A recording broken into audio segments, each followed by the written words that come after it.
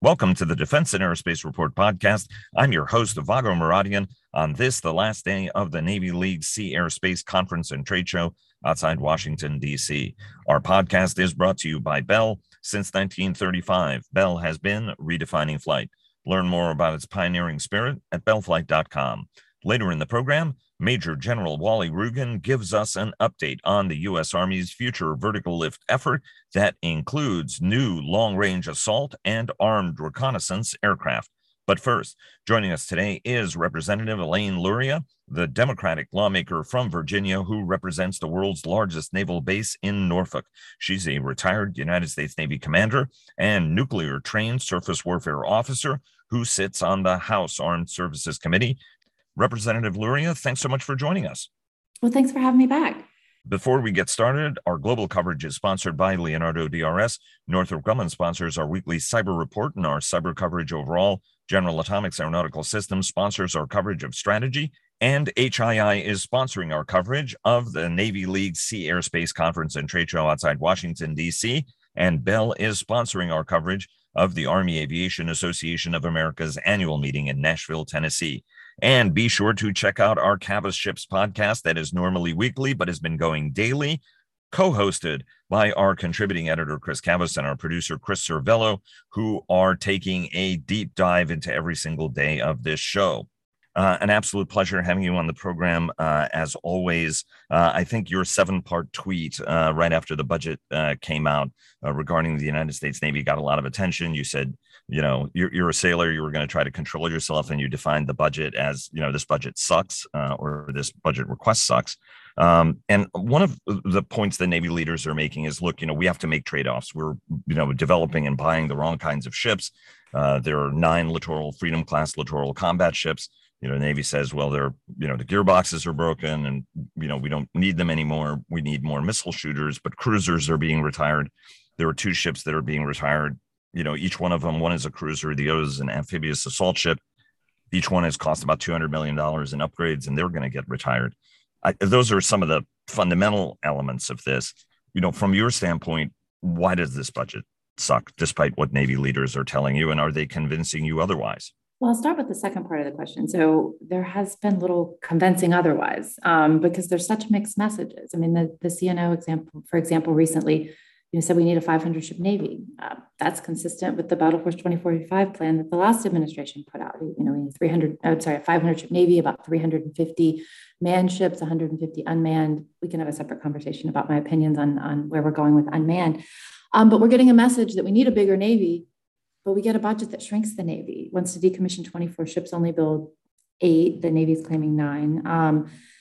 And it doesn't reach the end goal of what's required by law, 355 ships, of which 11 carriers. And there isn't an explanation of the trade-offs. I mean, I think we all understand the challenges of the LCS class, in the fact that it has engineering and mechanical challenges in the LCS-1 class, as well as not achieving the goals as far as the 3 main core missions: surface warfare, anti-submarine warfare, and mine warfare. So they haven't fully developed the mission modules.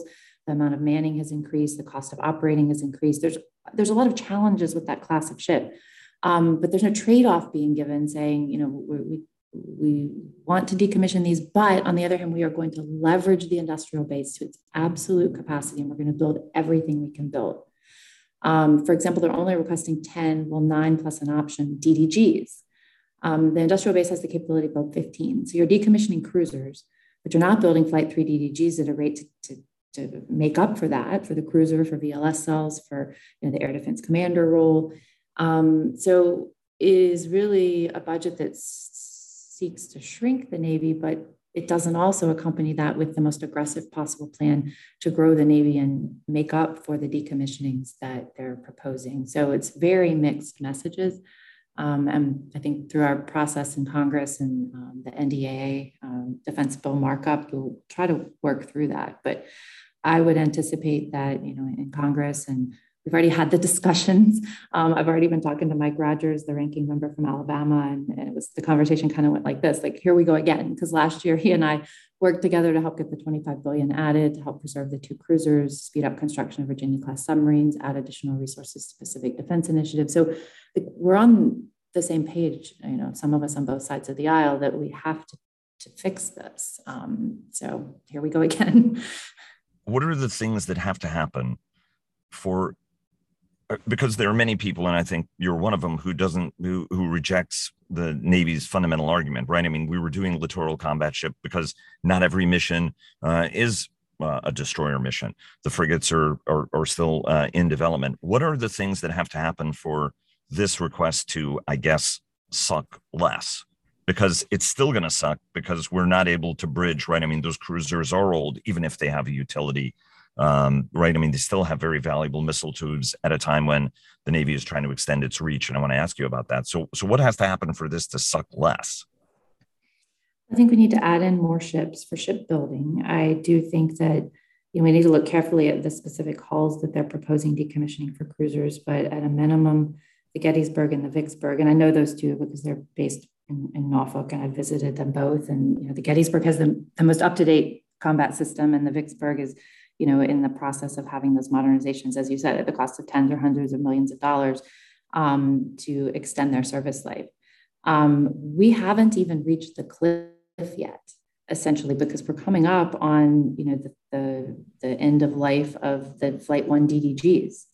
So if we think what we're seeing now is bad, like we have to be planning and building as aggressively as possible, especially DDGs, getting the FFG program up to speed and expanding to a second yard at the right time, because there is no end in sight, essentially, to this shrinking size of the Navy if we don't do something to turn it around and start building.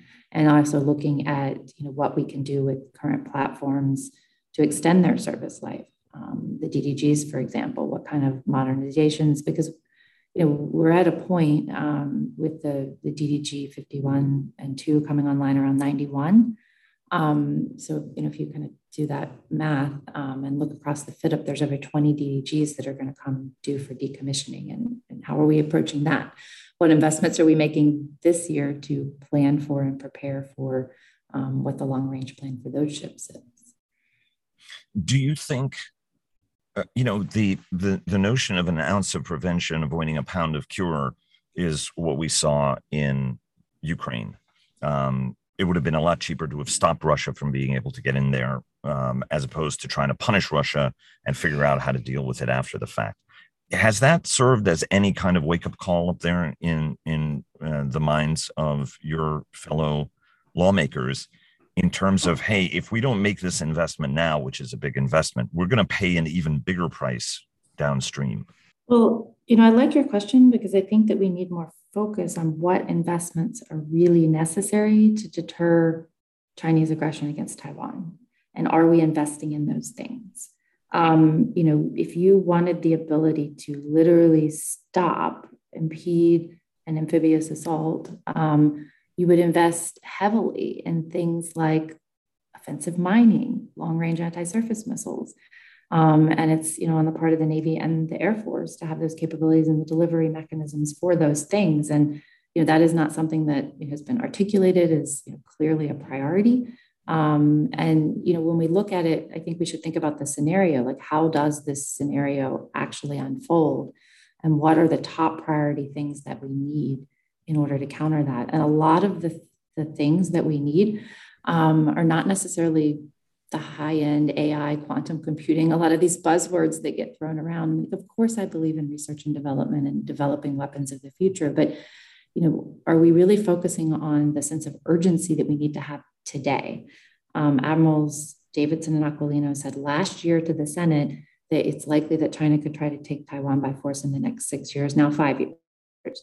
I do not feel that the sense of urgency that I get from commanders in the Pacific themselves versus what I get from leadership in the Pentagon, I don't feel like they're in sync. And I'm not sure why that's not being really communicated, and the situation sense of urgency isn't being portrayed enough, in my opinion. And I think that if we have a singular focus, if we have a strategy that creates requirements and those requirements drive the POM and the budget, I think that this would be a lot easier for the Navy, all the services, to explain their priorities and the risk of not investing in things that have been left out of this budget. You talked about speed. One of the things that Secretary Del Toro told me yesterday after his remarks, we had a brief conversation, was and he said it in his remarks as well, right? We kind of have moved kind of too quickly in developing Navy programs. He was in Ken Krieg's office at the time the Littoral Combat Ship was born. We sort of moved quickly, but then we moved really slowly, taking 2 decades to actually not really get a lot of utility out of these ships before we've decided to retire them. That's, some say the Navy hasn't wanted to make it work. Others say, there are technological problems. My sense is if you have bad gearboxes, don't accept ships that have bad gearboxes, have the contractor fix those gearboxes. But more broadly, the Navy then went to a frigate, said, we want to build these fast. We want an off-the-shelf design. Got an off-the-shelf design, then has been re-engineering the ship, redesigning the ship effectively to the point where it hasn't even sealed the design down and hasn't even cut steel on it yet, right? How do we have to change? So you're saying we have the industrial capacity. What are the things that have to change in order for us to be able to get the right ships in volume? Because at this rate, 2027 will be long gone before we field anything new, rather than end up retiring a ton of stuff. Yeah, so I think back to, sort of the three predominant crude as ship classes that were developed, during the Cold War towards the end and have evolved to what we have today with the DDG. So, if you think about what we did with the Spruance class destroyer, and then we took that hull and added the Aegis weapon system with the cruiser. And then we took that weapon system to a new hull and mechanical system and had the DDG. And we had like an evolution of, mechanical systems as well as weapon systems, and then have been able to add additional capabilities to that over time. With the LCS class, we just jumped into something completely different, aluminum hull, different engineering system, and completely different mission set. I think with the situation we're in now is, we have limited choices of what we can build today. So as I said a little earlier, I think we need to leverage and build at maximum capacity with that. And that would be DDGs. I think we need to continue the LPD-17 production line. I think they've proposed to cut it off with advanced procurement for Hull 33. Yet the program was supposed to go to, I think, 42 or 43. And I think that, I don't want to spend too much time on the frigate program. We did take an off-the-shelf design and redesign it and cause significant delay. And I do feel like within that program, the Navy's being very careful about making sure the design is adequately mature before we move forward through each step, because they think they've seen some of the failures they've had on LCS DDG 1000, for example. But we spent 2 decades supporting ground wars in Iraq and Afghanistan. So our mission set was very different than using the multi-mission capability of a crewed as ship, doing anti-submarine, anti-air, long-range land attack, all of the capabilities of the ship were not fully leveraged, in the role that we used for that 2-decade period. And there wasn't a lot of priority on keeping those ships maintained, modernized, and really building the replacement classes of them. If you think about DDGX, DDG 1000, we're supposed to build 32 of those. We only built 3, and we've abandoned the main weapon system on that ship. And even the frigate, if you think about it, we're building a ship that has 1/3 the capability of a DDG, but 2/3 the cost.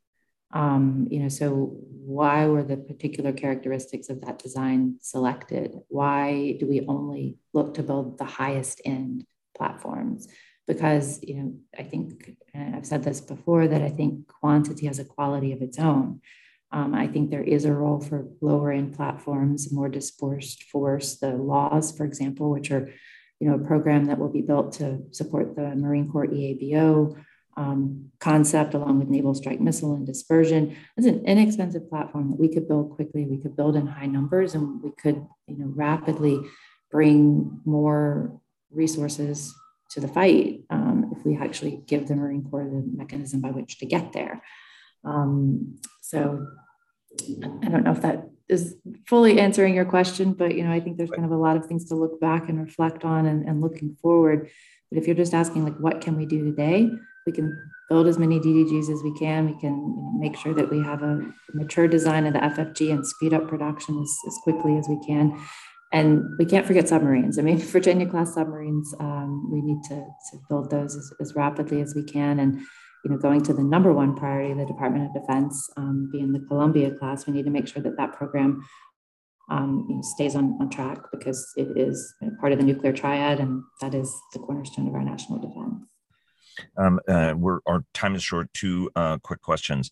You mentioned the importance of submarines, obviously, in part because of the investment the Chinese are making in missiles to make basically everything on the surface of the water significantly vulnerable, right? 1,000-mile range anti-ship missiles. We have harpoons that are 80 miles on a good day if they're working, and as we, you and I were talking before we got started, fairly rudimentary compared with what we need. What are the kinds of long-range effectors does the United States Navy need? Because it doesn't seem to have sort of an integrated vision, does it? I mean, what is it we need out there on these ships in volume for the task that faces us?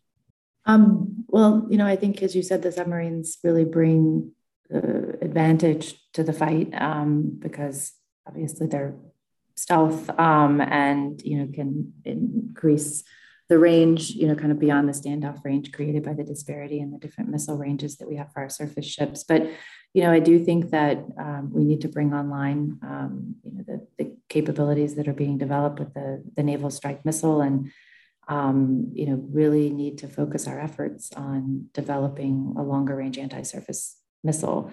I think with capabilities like the LRASM, which can be air launched, the ability to add LRASM and in sufficient numbers, as well as delivery platforms for that, and that's Navy and Air Force having the capability to do that. I think those are important investments. I also think, like I said earlier, some more rudimentary things like the ability for offensive mine laying is important. Right. So really looking as well for the Navy to come out with here are the things that we're doing to catch up in this sort of to this disadvantage that they have with regards to the range and capabilities of the surface launched anti-surface missiles. Let me ask you one last question. Commandant of the Marine Corps, General Berger, has been driving a revolution, and it has caused an insurrection in the ranks of retired general officers. One of the questions here is sort of a sense that what the Navy wants to do and what the Marine Corps want to do are not as integrated as they need to be. For example, the light amphibious warship was seen as a complement to the big deck amphibs, not a one-for-one replacement, for example. Is the Navy and the Navy leadership, and without trying to put Carlos Del Toro on the spot because, he's new to the job and trying to move the needle, are you satisfied with the degree of integration between what the Navy's vision of the future is and what the Marine Corps' vision of the future is, and that those gaps are being bridged meaningfully from your standpoint? Well, I think that the most valuable conversations I've had in order to inform, whether these are operationally useful in parallel and, simultaneously is, with the Indo-PACOM commander. I know that, last summer I had the opportunity to speak to him, and this large-scale global exercise was ongoing, and, that integrated completely the capabilities of both the Navy and the Marine Corps, and it was an opportunity to test some of these concepts. And so I would certainly say, from the combatant commander's perspective, from the conversations I've had with him, as well as with the Commandant of the Marine Corps, that there is definitely a vision in which these capabilities work in tandem to accomplish their goals. Thank you so very much for joining us. It's always an honor having you on the program, ma'am. Great. Well, thank you for having me again. And now a word from our sponsors. GM Defense sponsors our technology coverage, and L3 Harris sponsors our coverage of Joint All-Domain Command and Control. And joining us from the sidelines of Quad A, the Army Aviation Association of America's annual conference in Nashville, Tennessee, is United States Army Major General Wally Rugen, who leads the Future Vertical Lift cross-functional team at U.S. Army Futures Command. Sir, we know how very busy you are down there at Quad A. Thanks so very, very much for joining us. It's great to be with you and talk to your listeners about, our passion for taking Army aviation into the future.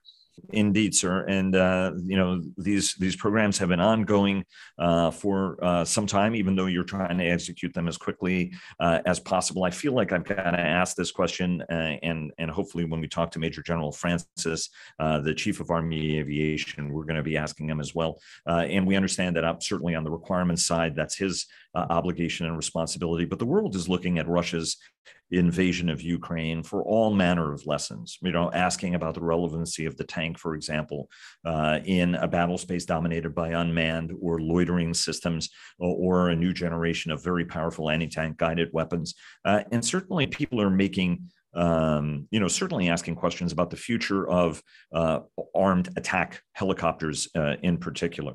From your standpoint as somebody who's overseeing this very, very important portfolio for the Army, what are the lessons you're drawing from what you're seeing from operational experience? And what are the lessons actually you're not drawing, right? Because there's a tendency sometimes, for example, the United States Army would fight very, very differently than how the Russian forces are fighting. Give us sort of your sense on what part of this you're looking at, you and your team are looking at, that would cause you to change or trim your sails at all on either of the programs that you're overseeing now. Yeah, I mean, one, I think it's very early in the conflict, and we have to ensure we get good analytical data and put some analytical rigor before we draw conclusions. But questions certainly are appropriate, and like the wide population of people you're talking about, we are asking those questions of the intel community, and generating that running estimate at a higher classification level. Commenting on this is a bit premature, but it looks to me that we would fight much differently, and that's just probably my first very basic observation. When we talk about our fight, both in the armed reconnaissance, our attack, tactical tasks, and then air assault, obviously we do the majority of our flying and fighting at night, and we will always set the conditions and generate standoff to get stand-in effects that will generate that overmatch. And that's how I was brought up, both in conventional and special operations aviation units. And that's what we're funneling into our requirements and funneling into our capability development. Both of these programs have been in development on set requirements. Do you foresee any modification in requirement? And if that would be required, how would you execute that, just purely out of curiosity? Yeah, I think, again, we don't have set requirements right now. We have a set of attributes that are tiered. We've gone about this far differently in Futures Command. We are flying before we buy, so you're seeing an aggressive prototyping effort. That prototyping effort ensures our efficacy against our pacing threats in our pacing theaters. We have to prove that out with analytical data. And then obviously there's an affordability aspect to it, which we are looking very intently on. So this prototyping effort feeds our abbreviated capability development documents that we go to our Army Requirements Oversight Councils on.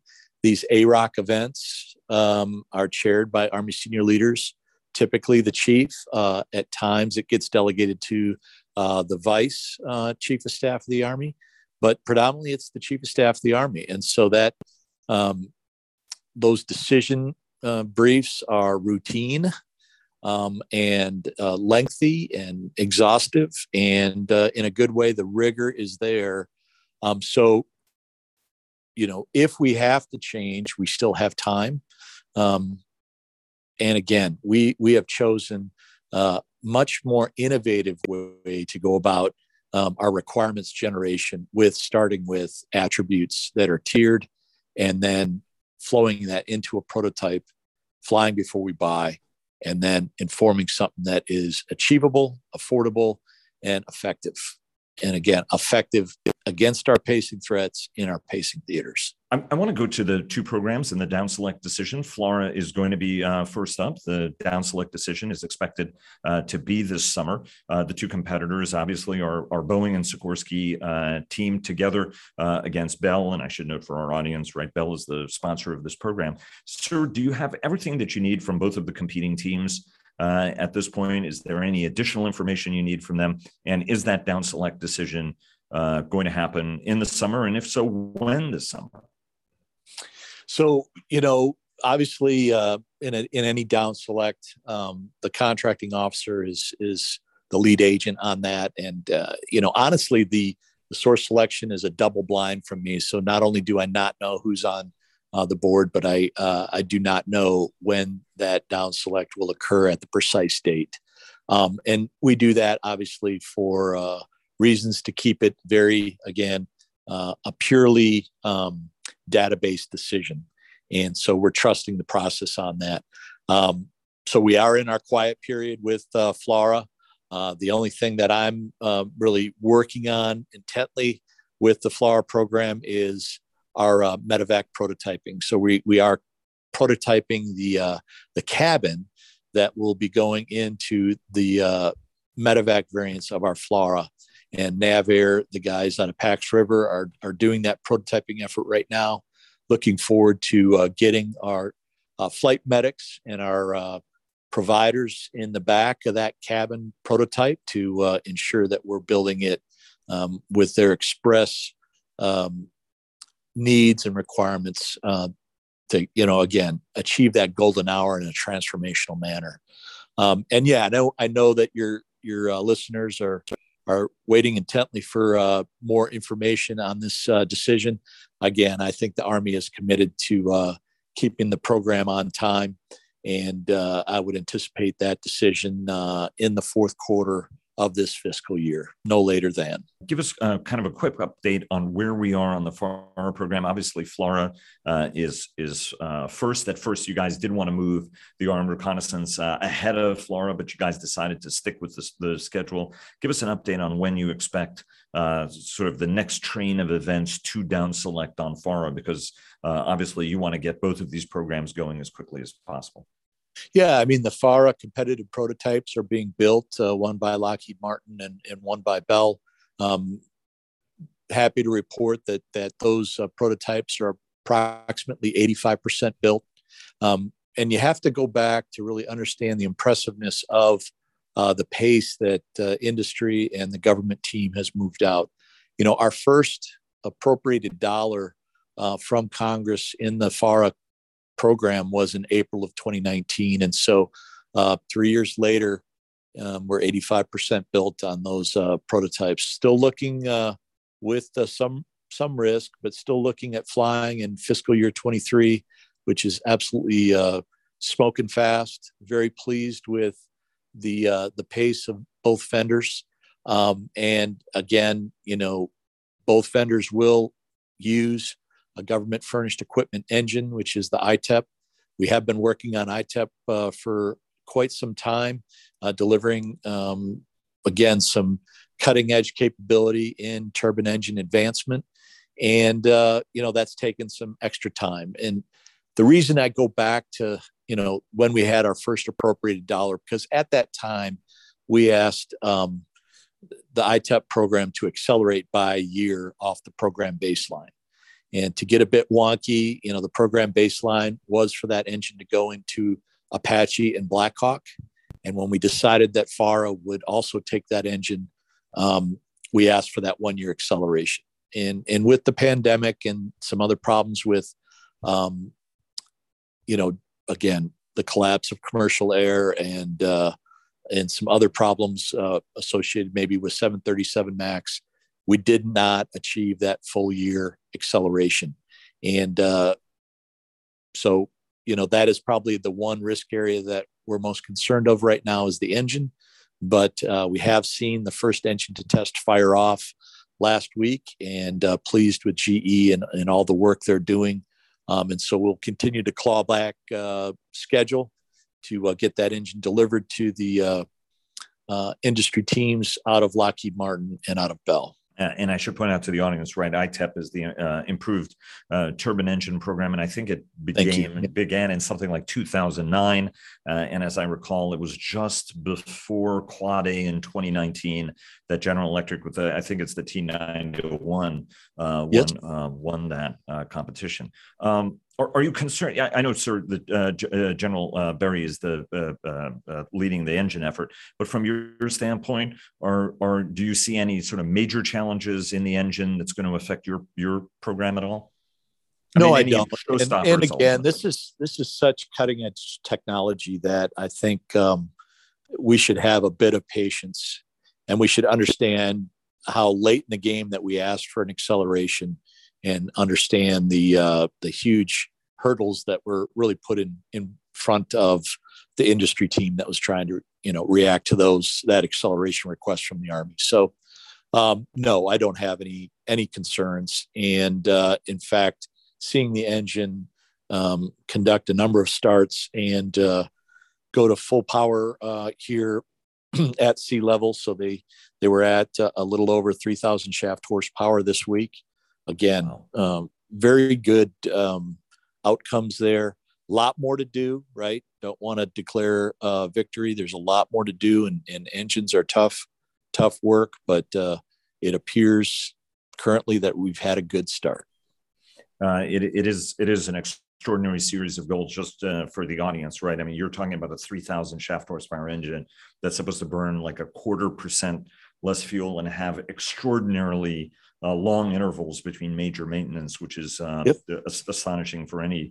I mean, you guys are looking at more thousands of hours, right? I mean, it's more than 5,000 hours or so mean time between failures is what you're looking at, right? I mean, I think it's even higher than that, isn't it, sir?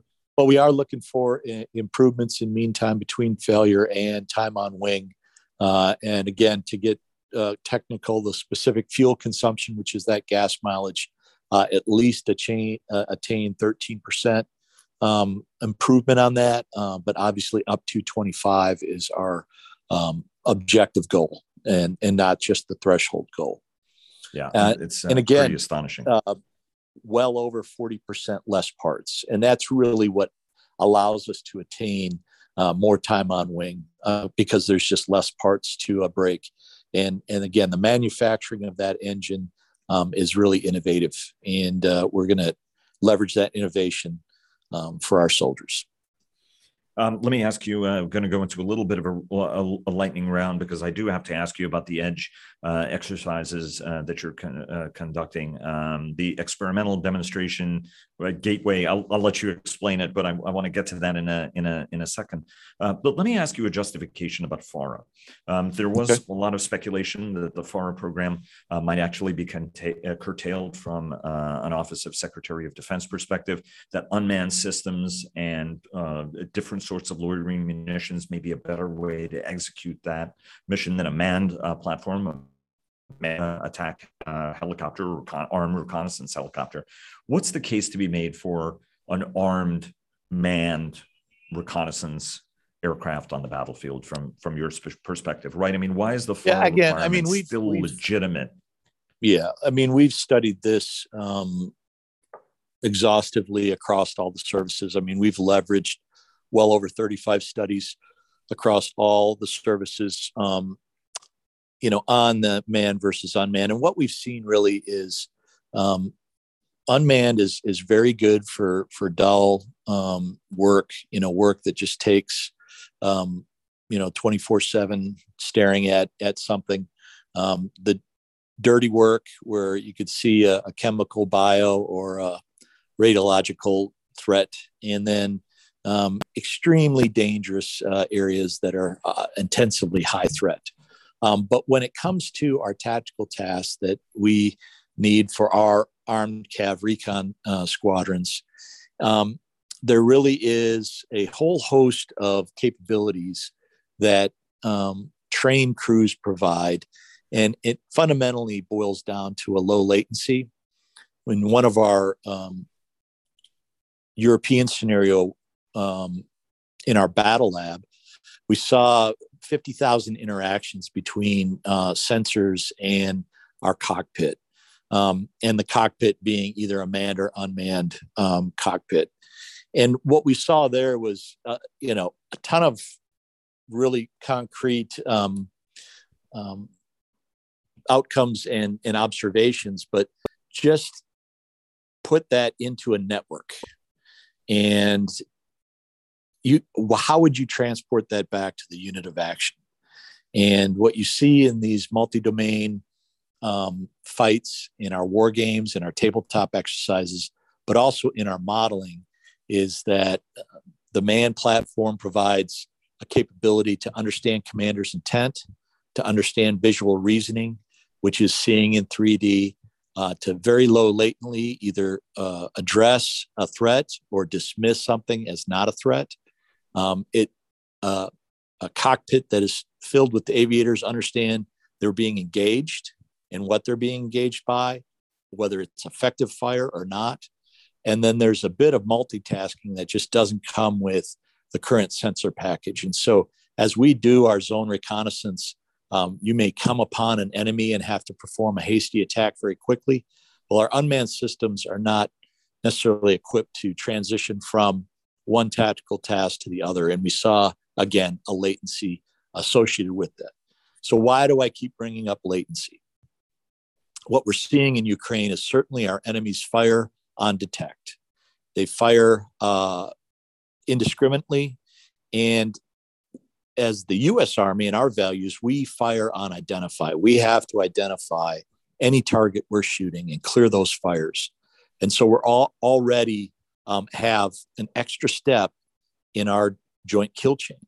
And if you're going to buy that back, and we're going to have the ability to exercise our targets faster than our enemy that's far more indiscriminate, you're going to need the best team forward to work those complex problems. And what we're seeing, and what the other services have seen in a number of exhaustive studies, is this capability at the tactical edge. Now, I will say too that we're taking unmanned and manned teaming to a far greater level. And this is where our edge event, our experiments out at our Western test ranges, in this case, it'll be Dugway, Utah, where we have a mix of manned and unmanned aircraft with standoff and stand-in capabilities to generate overmatch against our pacing threats that really is at a tempo and a battlefield geometry that can break our enemies, because we just out-tempo them. And again, that's what we're interested in. We're interested in winning, and winning does matter, per our chief. So studying it very aggressively. I know I give you a very long answer. And again, making sure the analytical rigor is there to prove some of these assertions. And what we're seeing is that the manned-unmanned teaming is the best capability development going forward. I should say you are channeling a little bit of history here, sir, because General Sullivan, Chief of Staff of the United States Army, when I started covering it in the early 1990s, would talk about Comanche and its role as the quarterback of the digital battlefield of the future. And very much you guys are looking at this platform to be that manned-unmanned teaming node on the battlefield, and to be part of where all of this data gets synthesized in a lot of respects. Yeah, and I would just comment at Project Convergence 21 and in Edge 21, we were out at Dugway. So these are our exercises where we're taking our emerging technologies and concepts out there and fighting them against live threats. What did we see? What was the so what? We were faster in all domains. We were faster in all domains at greater distances. We were far more lethal. And because we were able to have this teaming, we were able to stand off outside of weapon engagement zones of things hunting us, and we could effectively hunt them. And again, so important for the future of Army aviation. Our Hellfire used to generate that standoff at 8 kilometers. Well, now we're seeing a need to stand off in excess of 35 kilometers, right? And that generation of that standoff, but still having stand-in effects that create decisive results, are what we're seeing at at these events and at these experiments. And it's joint. We're aggregating joint intel, multi-int sensing in space, air, and ground, and we're aggregating joint fires. And so we've done the workups with 5th gen fighters, tip and cue them, and had 5th gen fighters tip and cue us. Again, 2 threats. A lot of electronic warfare work, a lot of swarming work with our drones. And again, it's all to conduct that penetration with operational maneuver. And let's not, forget our doctrine, right? We need intelligence, we need fires, but we also need maneuver. You have to maneuver to a position of advantage to dominate any enemy. And I think, again, some of those lessons are coming out of the Ukraine, and we'll be sure to capture them and inform our way ahead. Sir, thanks very much. Really appreciate you spending so much time with us, and very excited to have the conversation with you going forward. I think it's really impressive that you and your team is working with not just the United States Air Force, but as well as the Navy, to be able to do this, as the F-35 is a critical platform for the other services, and how to be able to share in the extraordinary intelligence gathering capabilities of that platform and be able to share it. So it gives us hope for JADC2 at the end of the day. For sure. And I think the other case we're making is for that high-low mix. I mean, we want an enemy that has to face multiple dilemmas. And when you come in high and low, when you bump the stops of a lot of their algorithms and a lot of their weapon systems, again, we're making it an unfair fight, and that's what we want to do. We want to make it unfair. That's the American way of war. Sir, thanks very, very much. Best of luck to you. Keeping our fingers crossed for down select and all of that, but really would love to have you back on also to talk a little bit in greater detail about these exercises. Thanks so much again. Really appreciate it, and hope you had a great Quad A. We did, Vago. Thank you. Thank you for your interest. And now a word from our sponsor, retired United States Army Major General Jeff Schlosser, who is the Executive Vice President for Strategic Pursuits at Bell. We've been building creative and innovative aircraft, next generation types of capabilities for almost 9 decades. Bell is the company that can deliver that. Thanks very much, sir. And thanks to all of you for listening. Please follow our daily podcasts and visit the Defense and Aerospace Report website to subscribe to our weekly newsletter. Follow us on Twitter, like us on Facebook at Defense and Aerospace Report, and check us out on LinkedIn. And stay tuned for our weekly cyber report sponsored by Northrop Grumman. Thanks again to Bell for their generous sponsorship, and we'll see you again tomorrow.